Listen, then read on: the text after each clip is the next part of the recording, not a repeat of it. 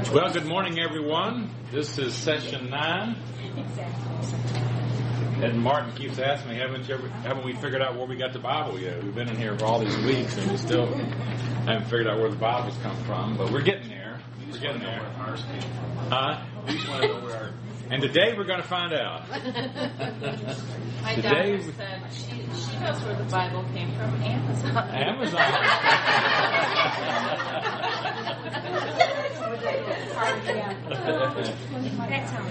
Isn't that amazing? She read the book. We are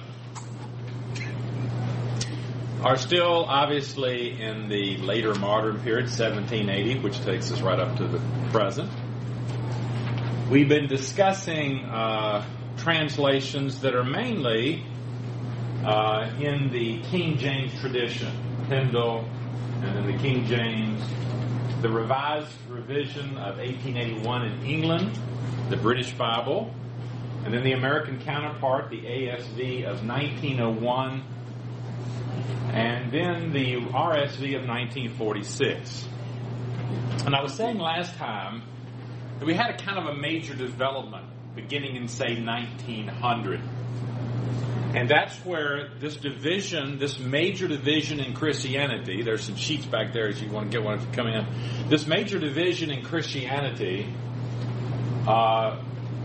between fundamentalist and modernist began to affect Bible translation. So up until the 1900s, and this goes back earlier to German rationalism, German Enlightenment, 1800s, it goes back earlier. But, in the 1500s, 1600s, 1700s, 1800s mostly, as I said, if you were Episcopalian, you believed the major doctrines of the Bible. If you were a Lutheran, you believed the major doctrines of the Bible. If you were a Presbyterian, if you were a Baptist, they had denominational differences, but they basically believed in the authority of Scripture and so forth. Well, then, these modern ideas crept in. Unbelief comes in. This is usually called the fundamentalist modernist controversy.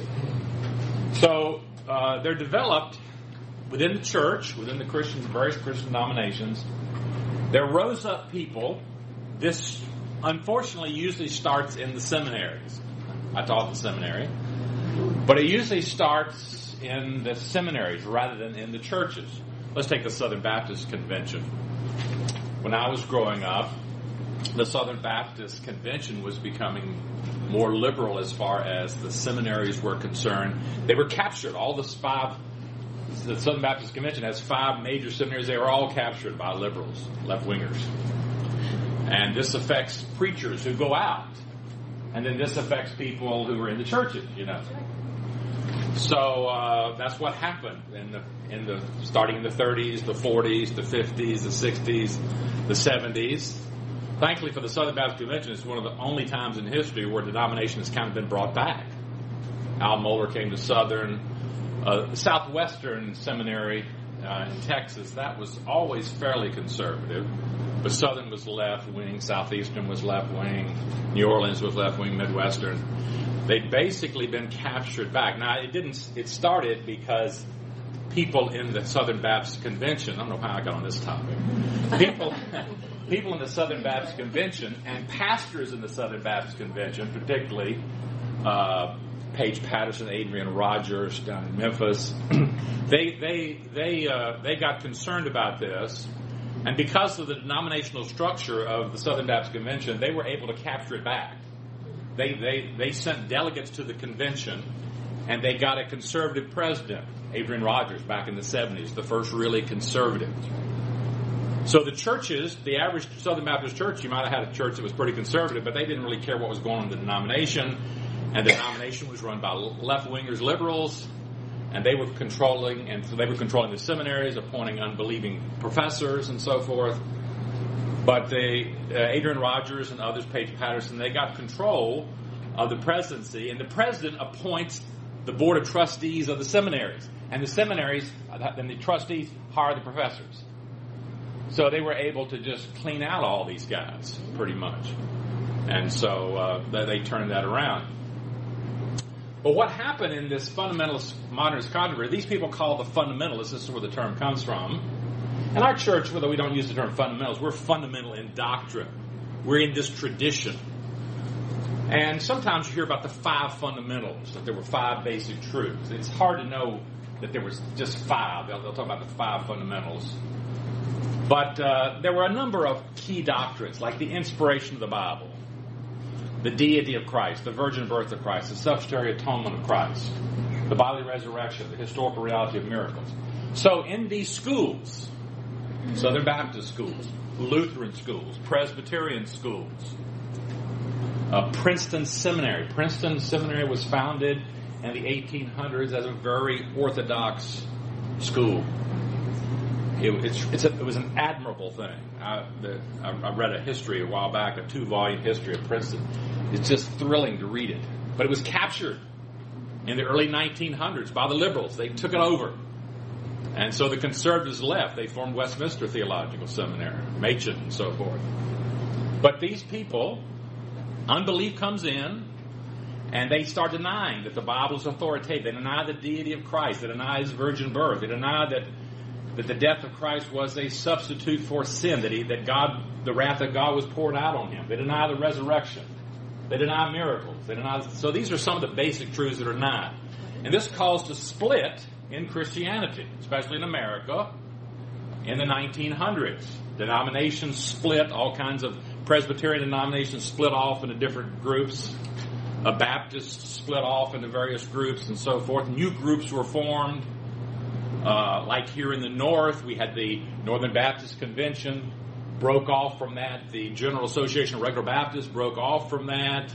The Conservative Baptists. So there's all kinds of splits that took place because people were upset, Bible believers were upset about this unbelief. My point here, today we would say, we talk about evangelicals and liberals. So there are Christians. There are people who call themselves Christians. There are pastors preaching this while we're speaking right now who call themselves Christians who don't believe that the Bible is fully authoritative.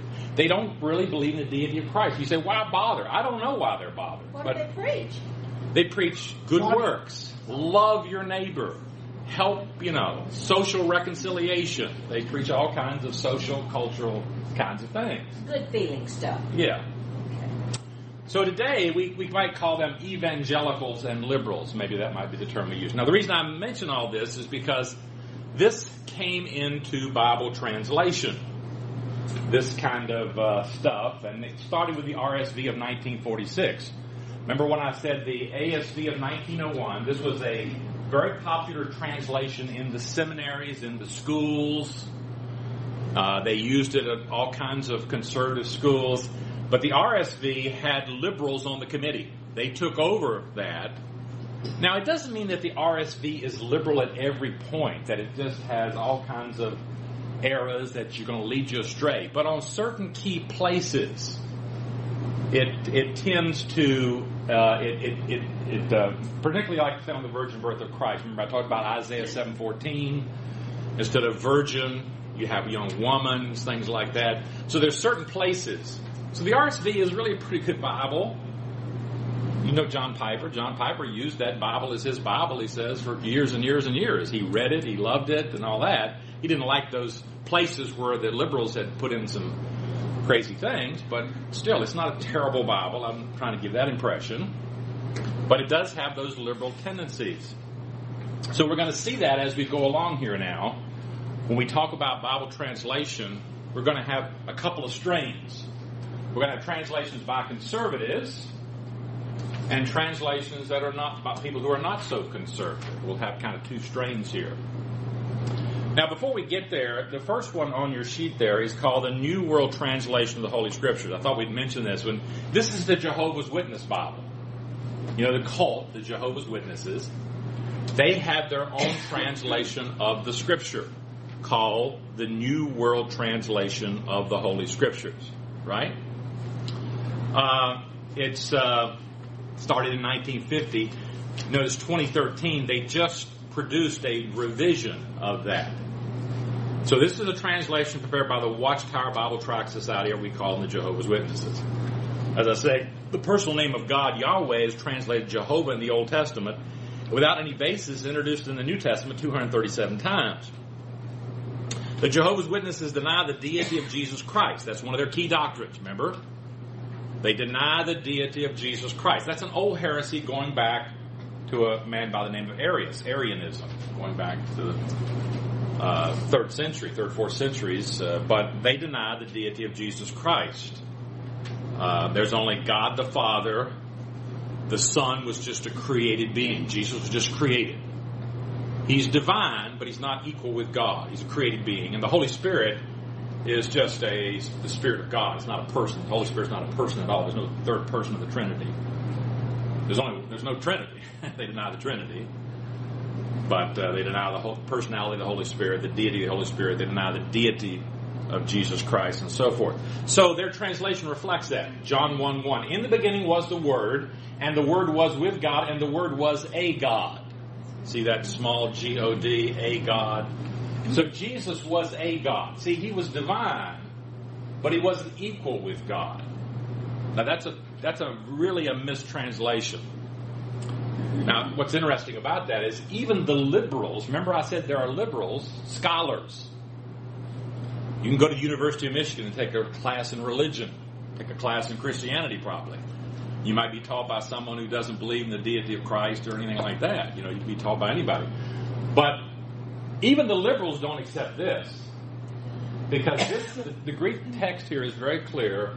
It says Jesus was God. It's very clear on that. There can be no doubt about that. What do the liberals do with it? John was wrong. John thought that. But he's not right. The Jehovah's Witnesses, since they want to say we believe the Bible word for word, they have to change the Bible.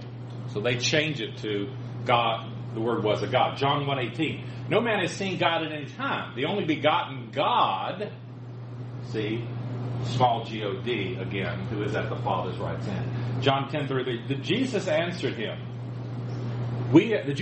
we are stoning you not for a fine work, but for blasphemy. For although being a man, you make yourself a God.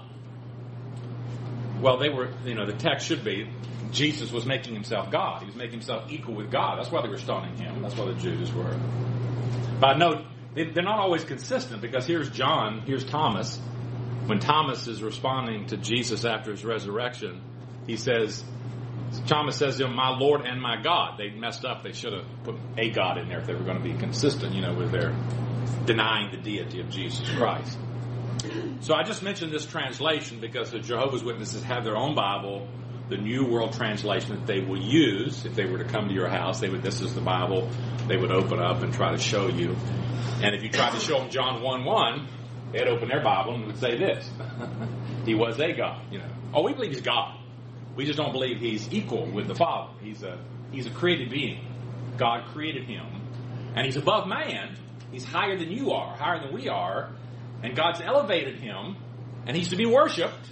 But he's just not worshipped like God the Father. Yes. Do they still, are they still open to going to the King James Version Bible instead of their own? Because we were taught once that when you witness to the Jehovah's Witnesses, that they will go to the King James Version if you talk to them. I don't know. They may. It does say, was God. Yeah. I don't know. I've only talked to Jehovah's Witnesses one time, and it didn't last too long. When I pulled out my Greek New Testament, they took off. So I don't know whether they would let if they allow you to use the King James or not. I don't know. They might.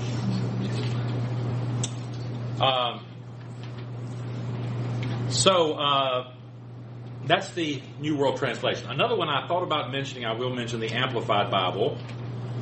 Before we had the spate of modern translations, and the Amplified Bible was a Bible that was often, preachers would cite it. I would hear preachers cite it. Bob Jones Sr.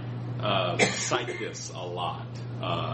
The Amplified Bible. It was produced, as I say here, by a committee of 12 editors working on behalf of a nonprofit group called the Lockman Foundation. Now, we'll mention the Lockman Foundation later on because they produced a Bible that we're going to talk about, the New American Standard Bible, the Lockman Foundation. Now, their purpose, they say, was to reveal together with the single word English equivalent to each key Hebrew and Greek word any other clarifying shades of meaning that may be concealed by the traditional word-for-word method. So it's not an attempt to replace the King James or anything, but just to expand, to give you kind of a commentary and so forth. They do this by a system of square and brackets. As I say, it's partly commentary, partly translation. Now, this can be helpful sometimes, but it's a problem because sometimes people will accept what's written here as authoritative. Here's an example of it. Seeing the crowds, this is Matthew 5, he went up to the mountain, and he, when he was seated, his disciples came to him. Then he opened his mouth and taught them, saying, Blessed, happy, to be envied, and spiritually prosperous, that is, with life, joy, and satisfaction in God's favor and salvation. You know, it's a lot of words there, isn't it? You know, but the idea was to amplify, sort of give a commentary. And as I say, I used to hear years ago, I don't hear it anymore. Sometimes I hear a preacher, and back in the King James primary days, would sometimes quote the Amplified. The Amplified says this, or the Amplified, you may have heard somebody say this. It's not very common now, although Joyce Meyer, if you know her, she uses this Bible. She preaches and teaches, and she has her own Joyce Meyer study Bible from the Amplified Bible, so it's still around. Now we come to the New English Bible, and here's where we see, again, that division between evangelicals and liberals about Bible translation.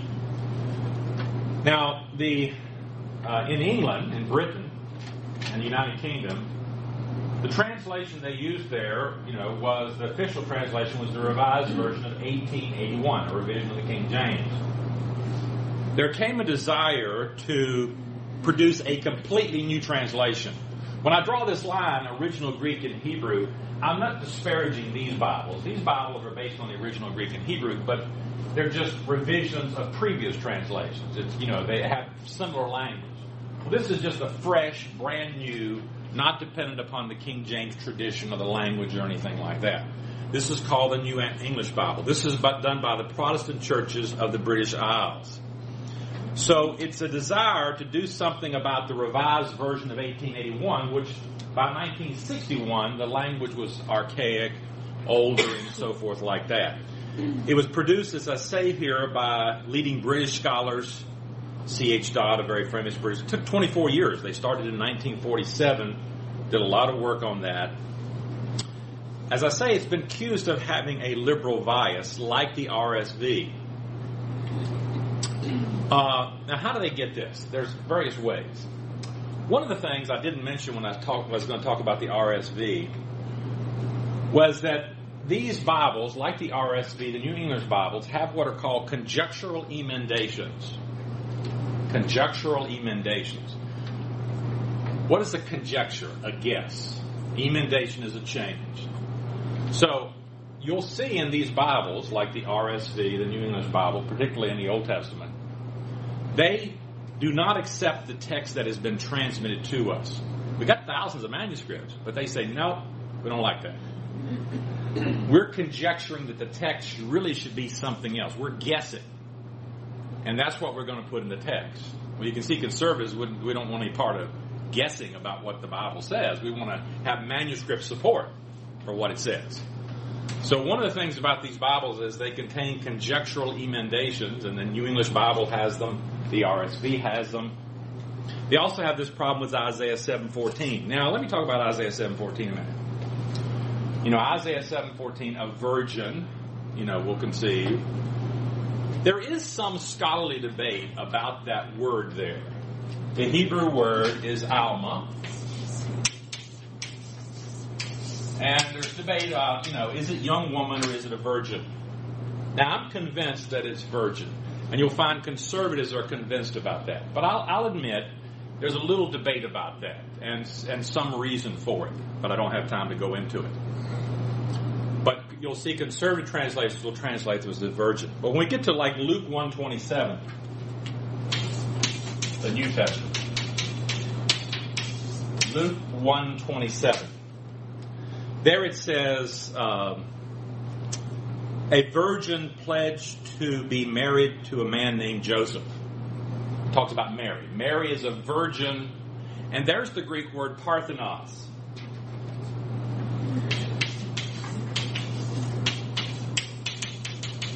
And there is absolutely no doubt about that word. That word means virgin. It doesn't mean anything else. There's no question. There's no debate. But the New English Bible puts young woman in there. Even though there is no scholarly debate about this, there's no scholar, no Greek scholar who would say Parthenos means anything but virgin, they still put young woman. They put young woman in there. They put girl in here. They said girl, So again, that's the problem with some of these Bibles, is their little twist on some of these key doctrines like that. So it's not like if you had a friend who had the New English Bible and they're just an unsaved person and they're reading the New English Bible, I wouldn't say, hey, don't read that Bible, it's wicked and all that. If they're reading the Bible, they can get saved by that Bible. I wouldn't jump on that. It's not the Bible I would give to people, but it's not that you couldn't be saved or anything like that out of the New English Bible or anything like that. It's not terrible, wicked, or anything. It's not like the New World Translation of the Jehovah's Witnesses, that kind of thing. So, but we wouldn't recommend it generally for you to buy, as your regular Bible, a New English Bible. The entire Bible was revised again in 1989. It's now called the Revised English Bible. So here's what it looks like in Romans 12, 1 and 2. I don't know if I should have chosen Romans 12, 1 and 2 because most of these are quite similar. Nothing out of the unusual, particularly there. Let's talk about a couple of Catholic Bibles for a moment. The Jerusalem Bible and the New American Bible. As I say here, the Jerusalem Bible, 1966, is the first complete Catholic Bible translated in English from the original languages. Remember, we talked about the Catholic Bibles.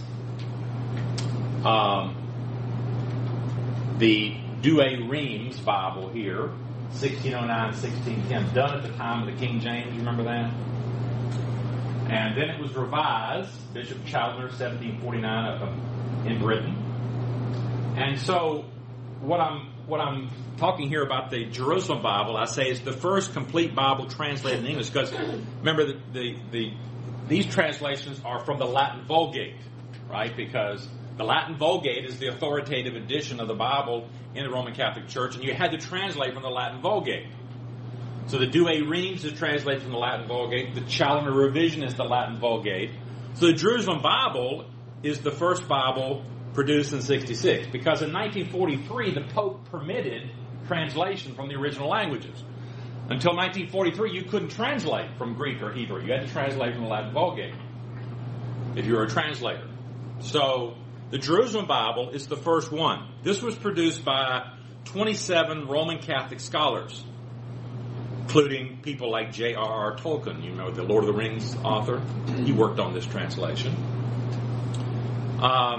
It gets its name because it's based off, it comes from a Bible done in Jerusalem by some French scholars, the Jerusalem School of Archaeology, who had got this name Jerusalem Bibles. As I say, it contains some Catholic bias. The brothers of Jesus in Matthew 12:46 are said to be not Mary's children, but near relations, cousins, perhaps. Do you know why they would say that? Why? Because they worship Mary. They worship Mary. Yeah. But what is it about Mary? Well, she's holy. Eternal. Perpetual virginity. So Mary was a virgin, but she remained a virgin her entire life. Perpetual virginity of Mary. So she can't have, she can't have any children. So the brothers of Jesus have got to be Joseph's children from a previous marriage or something. Or maybe cousins or something. There's various answers to this. But it can't be, this is the word for children. Normally, that's what it means, children. Technos, children. But Mary can't have children because she was a perpetual virgin. So it has some biases like that. As I say, it was revised in 1985, now known as the New Jerusalem Bible. And that's what it looks like in Romans 12, 1 and 2. But not particularly different from anything else. Now, in America, the most common Catholic Bible is the New American Bible. It's sort of an American counterpart to the Jerusalem Bible. So, outside of America, if Catholics, English Catholics, they're generally going to use the Jerusalem Bible, generally. And in America, Catholics would generally use what's called the New American Bible. As I say, it had its beginning in the Confraternity New Testament. Remember, it all goes back to the Douay Rheims, the Challoner Revision, and then in 1941. In 1941, they said, well, this is getting old. Let's make an update to the Douay Rheims Challoner Revision. And in 1941, they did. It was sponsored by the Committee of the Confraternity of Christian Doctrine. The Committee of the Confraternity of Christian Doctrine. So if you pick up one of these, it'll say, usually on the title page, Confraternity. It'll use that word there. So it was called the Confraternity New Testament, 1941. So it's based on the Vulgate, again, because in 1941 you couldn't translate from the original Greek. Well then, in 1943, the Pope allowed translation from the original languages. And they were working on the Old Testament. See, they produced the New Testament first. They were working on the Old Testament. So they said, oh, that's not going to do. So they went back and retranslated the New Testament from the original Greek and the Old Testament from the Hebrew and gave it a new name. The New American Bible. They decided we need a new name here because we have translated from the original Bibles, the New American Bible, 1970. As I say at number 4 here, the New Testament was revised in 1986. The Old Testament was revised in 2011, and the entire Bible is now known as the New American Bible Revised Edition. New American Bible Revised Edition would be the Bible that many Catholics, or some Catholics, would buy for their Bible and read. Let's come then to the New American Standard Bible. 1963, the New Testament was done. Remember, we always have separate dates here because when they start one of these translations, the New Testament, is about 1/4 the size of the Old Testament. So, if you get together and start translating, you can finish the New Testament first. So, when you finish that, the publisher publishes it. And then the Old Testament is published later with the New Testament as a complete Bible. So, 1963. 1971 for the Old Testament. It was updated in 1995. Very minor revisions, but still 1995. So this is a revision of the ASB by 58 anonymous scholars. It's hard to find out who these people are. Sponsored by this Lockman Foundation. Remember the Lockman Foundation? It's the foundation out of California. They did the Amplified Bible, and then they did the New American Standard Bible. It's a very literal translation by conservative scholars. But it's a revision of the ASV of 1901. You see that? Remember that the Revised Version in England, 1881, the Americans produced their own version, ASV of 1901. As I say, this became extremely popular among American scholars in seminaries. Remember I said at Southern Baptist Seminary, you had to have an ASV of 1901. At all Presbyterian schools, you had to have an ASV of 1901. That's all you could, that was it. Because it was the most accurate scholarly Bible of its time, the ASV of 1901. But they decided that it needed updating. The language was archaic, it was a little old, and so the New American Standard Bible was produced in 1963. So a lot of people who used the ASV of 1901, who were teaching back in the 50s and the early 60s, when that came out, they switched to the New American Standard Bible. When I went to school, I grew up on the King James Version and so forth, and then as I switched over to another Bible, the first Bible I switched to was the New American Standard Bible of 1963. And if conservatives were not preaching out of the King James, the Bible they would normally preach out of would be the New American Standard Bible. That was the Bible that, if they're, the switch over to modern versions has been rather rapid in the last 30 years. But the first Bible that conservatives switched to was the New American Standard Bible. John MacArthur He went to Talbot Seminary, and when I went to seminary, the New American Standard was the Bible, man. That was it. And he went to Talbot, New American Standard. So John MacArthur preached from the New American Standard Bible. But these Lockman people are wacky. They're out of their mind. Here's why I say. Because here's John MacArthur, the most popular preacher in the world. He's coming out with a study Bible. Study Bible. You know the MacArthur Study Bible? Yes. He wants to use the New American Standard Bible for a study Bible because that's what he's been preaching from. They will not allow him to do it. I guess these people don't like money. You know, I mean, here's this guy who's going to sell thousands and thousands of Bibles, and they would get a royalty for this. No, you can't use it.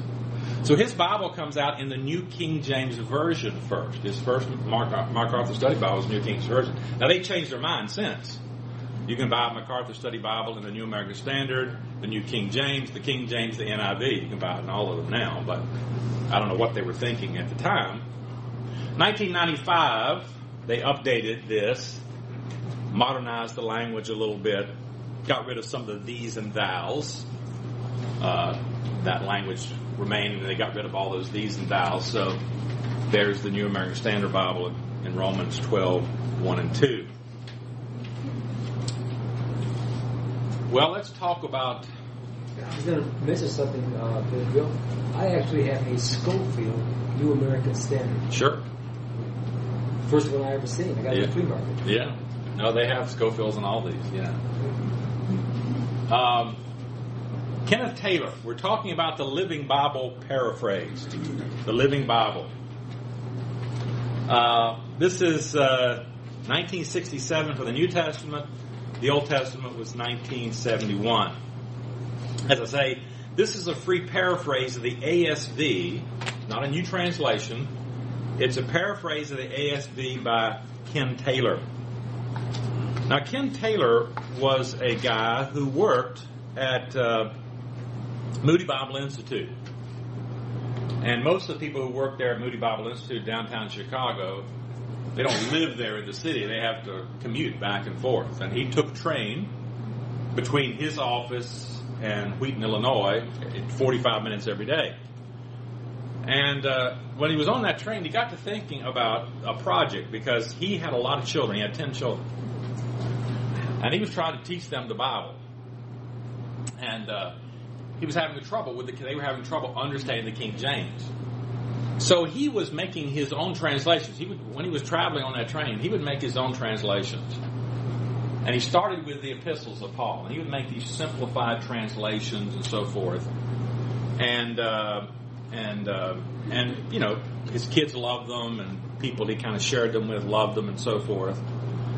And he finally produced these in 1962. Now, I've got it right here because he didn't go back to the original Greek and Hebrew. He didn't know Greek and Hebrew particularly well or anything. He took the ASV of 1901. Now, remember I said how popular that Bible was? Why didn't he use the New American Standard? Well, because he did it before the New American Standard came out in 1963. So the ASV was the Bible at Moody Bible Institute. So that was the Bible, and he said, okay, I'm going to take and put that ASV into better English, simpler English, and so it can be understood, so his kids can understand it. He did it. So he went to Moody and said, listen, would you like to publish these things? And like idiots, they said no. No, we're not going to do it. We're not going to do it. So he started his own company, Tyndall House, to publish this. That first was the translation of just Paul's epistles called the Living Letters, 1962. And they published a lot of these things. I've gone into many bookstores, Salvation Armies, and you can find copies of Living Letters and so forth. Well, in 1963, Billy Graham read this, and he loved it. And so he orders 50,000 copies. And that's a lot of that's a lot of copies, believe me, for books. 50,000 is quite a bit. So he did this, and this started him on. And as I say there next, number 3, the Living Bible was published under a variety of titles. So he got the Living Bible, Living Letters, the Living Bible, 1967 for the New Testament, Old Testament, 71. So he completed the whole Bible. And then this thing is just mushroom. People love this thing. They used to see it. I think the Gideons used to put it in hotels. used to see sometimes. I've even seen it in different places, but it's had titles like Reach Out, The Way, Catholic Version, Soul Food, you know. As I say, it became very popular. In the 1970s, it accounted for about 46% of all Bible sales in the U.S. It's currently been translated into 100 languages. By 1997, they had sold 40 million copies. Now, this is well intended. Taylor was trying to do something good to help his children and so forth like that. He was trying to do something good. It was well intended. But as I say, it contains numerous incorrect translations and even profanity, unfortunately. I know you're going to ask me about that profanity, aren't you? Well, I don't know if I can say this. Just don't tell the pastor. Okay, don't tell us. In 1 Samuel 20:30, I won't put it up there. In 1 Samuel 20:30, he has SOB in the text of the Bible. Well, it is a rather harsh statement in the Old Testament, you know. You are the son of a wicked woman, you know, kind of is what the text is saying. But he actually put that in there, you know. Other places showed his general theological bent. You know, generally, Acts 13:48 is usually a very strong verse that Calvinistic people use to prove the sovereignty of God in salvation. He changed it to as many as wanted eternal life believe, but it's usually ordained, appointed. If you look at these other translations, as many as were elected or chosen for appointed life believe, but he put as many as wanted, so it had his sort of Arminian bias there and so forth. Still extremely popular. Now this Bible, when it got to be so popular, and because of some of these problems, they decided to redo this whole project. It's now called the New Living Translation. We'll talk about that a little later. But there it is.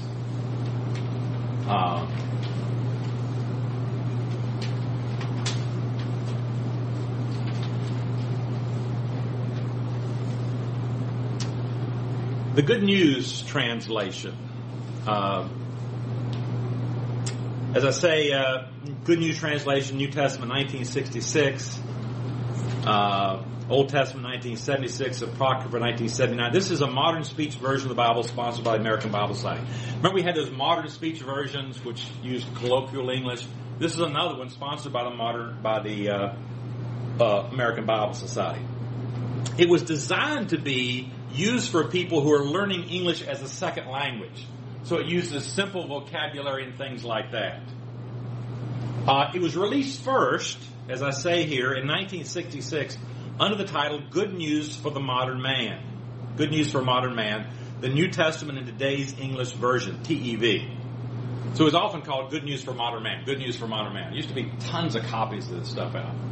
But it was very easy to read, very easy to understand, and a lot of Christians liked it because we want to understand the Bible, don't we? Yeah.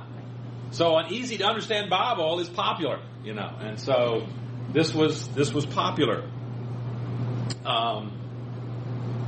So it was called the Good News for Modern Man, the TEV. By 1976, 52 million copies of this had sold. It was very popular. I say a new edition was produced in 1976 called the Good News Bible. The Old Testament was added to it in 76, and they changed it from Good News for Modern Man to the Good News Bible. In 2001, they changed the title of it again to the Good News Translation. Now again, the problem is, this is one of those that has that liberal bias. In Luke 1:27, remember where it talks about Joseph is engaged to a virgin. It doesn't say virgin. It says young woman again, which is really wrong.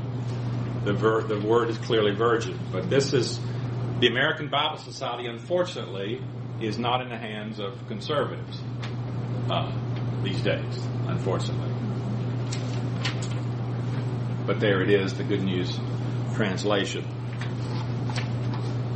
Well, let's come to the Bible we use, the NIV. Again, I put the line here just because it wasn't a revision of these previous translations. It was just a brand new translation, the NIV. The New Testament 1973, the Old Testament 1978. It was revised in 1984, and then revised again in 2011. So on my own journey, I had the King James, then I went to the New American Standard, and then about 1982, I switched over to the NIV. And when I came here in 1983 to teach at Detroit Baptist Theological Seminary, I used the NIV, and I've used it ever since as my main Bible since 1983. So the goal of this version was to produce a new translation that would do for our day what the King James did for that day. It's called International Version because it's designed to have international English. Remember, we talked about some of those British versions, the Revised Version of 1881. Then we had the American Standard, because British English is different from American English.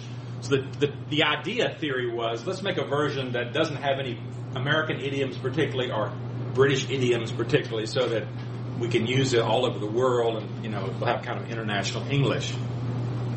So why was this thing done?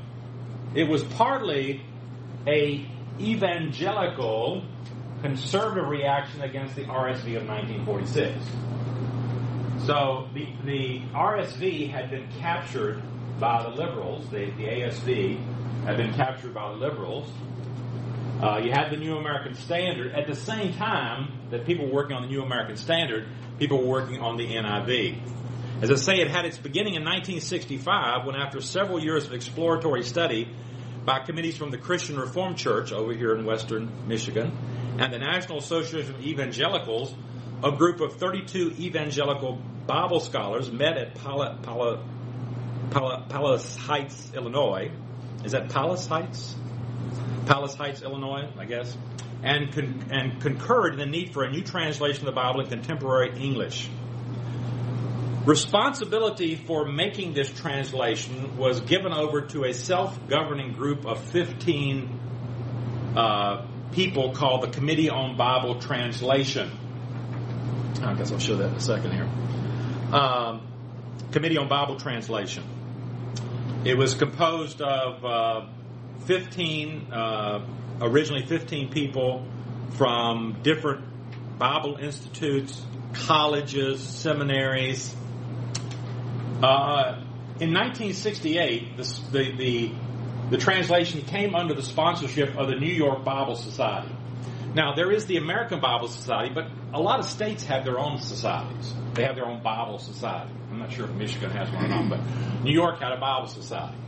And these people were going to do this translation. You had these various Christian denominations. You had various groups, the National Association of Evangelicals. And they were looking for sponsorship, which means money. It's expensive to translate the Bible. Because even though the people who work on this often give their time free, they have to be transported to a location where they can translate. Somebody's got to pay maybe their meals or their hotel bills, or, if they're going to meet together. It takes money to print these things. It takes money. So there's a lot of money spent on one of these Bibles. I mean, the NIV took over $1 million to produce. So the New York Bible Society said, we'll sponsor it. And they decided to change their name in 1998 to the International Bible Society. They moved to Colorado, and they became kind of a big society, International Bible Society, they call themselves, 1998. In 2009, they changed their name to Biblica.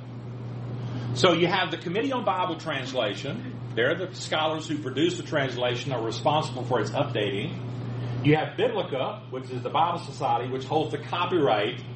And you have Zondervan, which has generally been the exclusive publisher. So Zondervan had to pay to publish this, Bible, and they're the publisher of the NIV.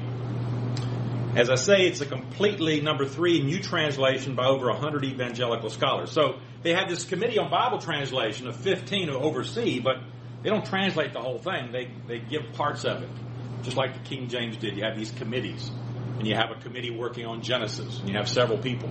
And they translate Genesis, and then they give it to another group, and they look at it, and they make changes or revisions, and they give it to another. So you have various committee approach here to work on this and edit the translation. As I say, it's one of the most carefully done Bible translations in history. It uses a paragraph format. We talked about that paragraph rather than verse by verse paragraph. It has this format. It tries to bridge the gap between a word-for-word translation and a meaning for meaning. There's various ways to translate. You can translate very literally word for word, or you can translate meaning for meaning. Next week we'll talk about that and what the difference is and so forth with that. So the committee meets each year. They produced the NIV in 1973. They produced a revision in 1984 and a major revision in 2011. They say that about 95% of the text is the same as the 1973 changes. But why do they update these things? Why do they make these changes? They make changes for various reasons. They make changes because of English. For example, when most people hear the word alien, we have in the Old Testament somebody is an alien and a foreigner and all that. They think it's an extraterrestrial. So in Genesis 23:4, I am a foreigner and a stranger. So Abraham's not saying I am Jacob, I'm not an alien, I'm a foreigner, and so forth. So you have changes in English, changes in scholarship. We learn new things occasionally. We now know that the word kataluma in Luke 2:7 more likely means a guest room, not an inn, where Joseph gets this sort of guest room. Likewise, in Mark 15:27, we know that the two men crucified with Jesus are more correctly identified as rebels. The Greek word lestes is probably not robbers. They're more like rebels, revolutionaries. That's probably more what. So sometimes you learn these things through study, and they change that. Changes for clarity. Philippians 4:13 has often incorrectly been applied to anything in the Christian life. I can do everything through Him who gives me strength. I can leap tall buildings with a single bound. No, that's not what it's saying when it says I can do everything. The context indicates that everything is limited to the ups and downs of life. Paul says, I know how to abound. I know how to be abased. That's the context. It's limited to the prosperous and adverse circumstances of life. So the text now reads, stressing the immediate context. I can do all this I've just talked about. All this abounding and this abasing. I know how to live when I have wealth. I know how to live when I'm poor. It doesn't make any difference. I can do all this through Christ, who gives me strength. So that's the kind of changes. Here's the 84th and the 2011 in Romans 12:1 and 2. And you can see there are some changes there. I don't know if you've noticed them much, but because when this church started, you were using the 1984 edition. And gradually, your pastor snuck it in on you. He gradually switched over to the 2011 because he realized that new people who come in and they're buying a Bible, they can't buy that 1980. You can't buy the 1984 anymore. 2011 is all you can buy. You can't buy the 84, so you can't buy one if you want one. You have to buy the 2011. So he realized that. Don't tell him I told you all this. But We'll tell him just as fast as we can. because we used to talk about when are you going to make the switch, Ken? When are you going to switch this thing over? And you have to wait till enough people come in who are new people who can't buy the old Bible. They have to buy the 2011. Then you start preaching from the 2011 and so forth. Still get it on Amazon. You can? Oh, really? That's a used copy. Zonder's not publishing any. Okay. Nobody can legally publish it. Now, it might be somebody's illegally doing it or a used one, but you can't. Zondervan will not allow anybody to legally. You can't get it electronically legally. Now, I have it on my computer because I had it before 2011, but you can't go out and get computer software and get it legally actually anymore. All I can remember now is the Bible came from Amazon. What's that? Yeah. That's it. All right, we've gone over time. Let's stop and we'll finish up next week. Thank you very much.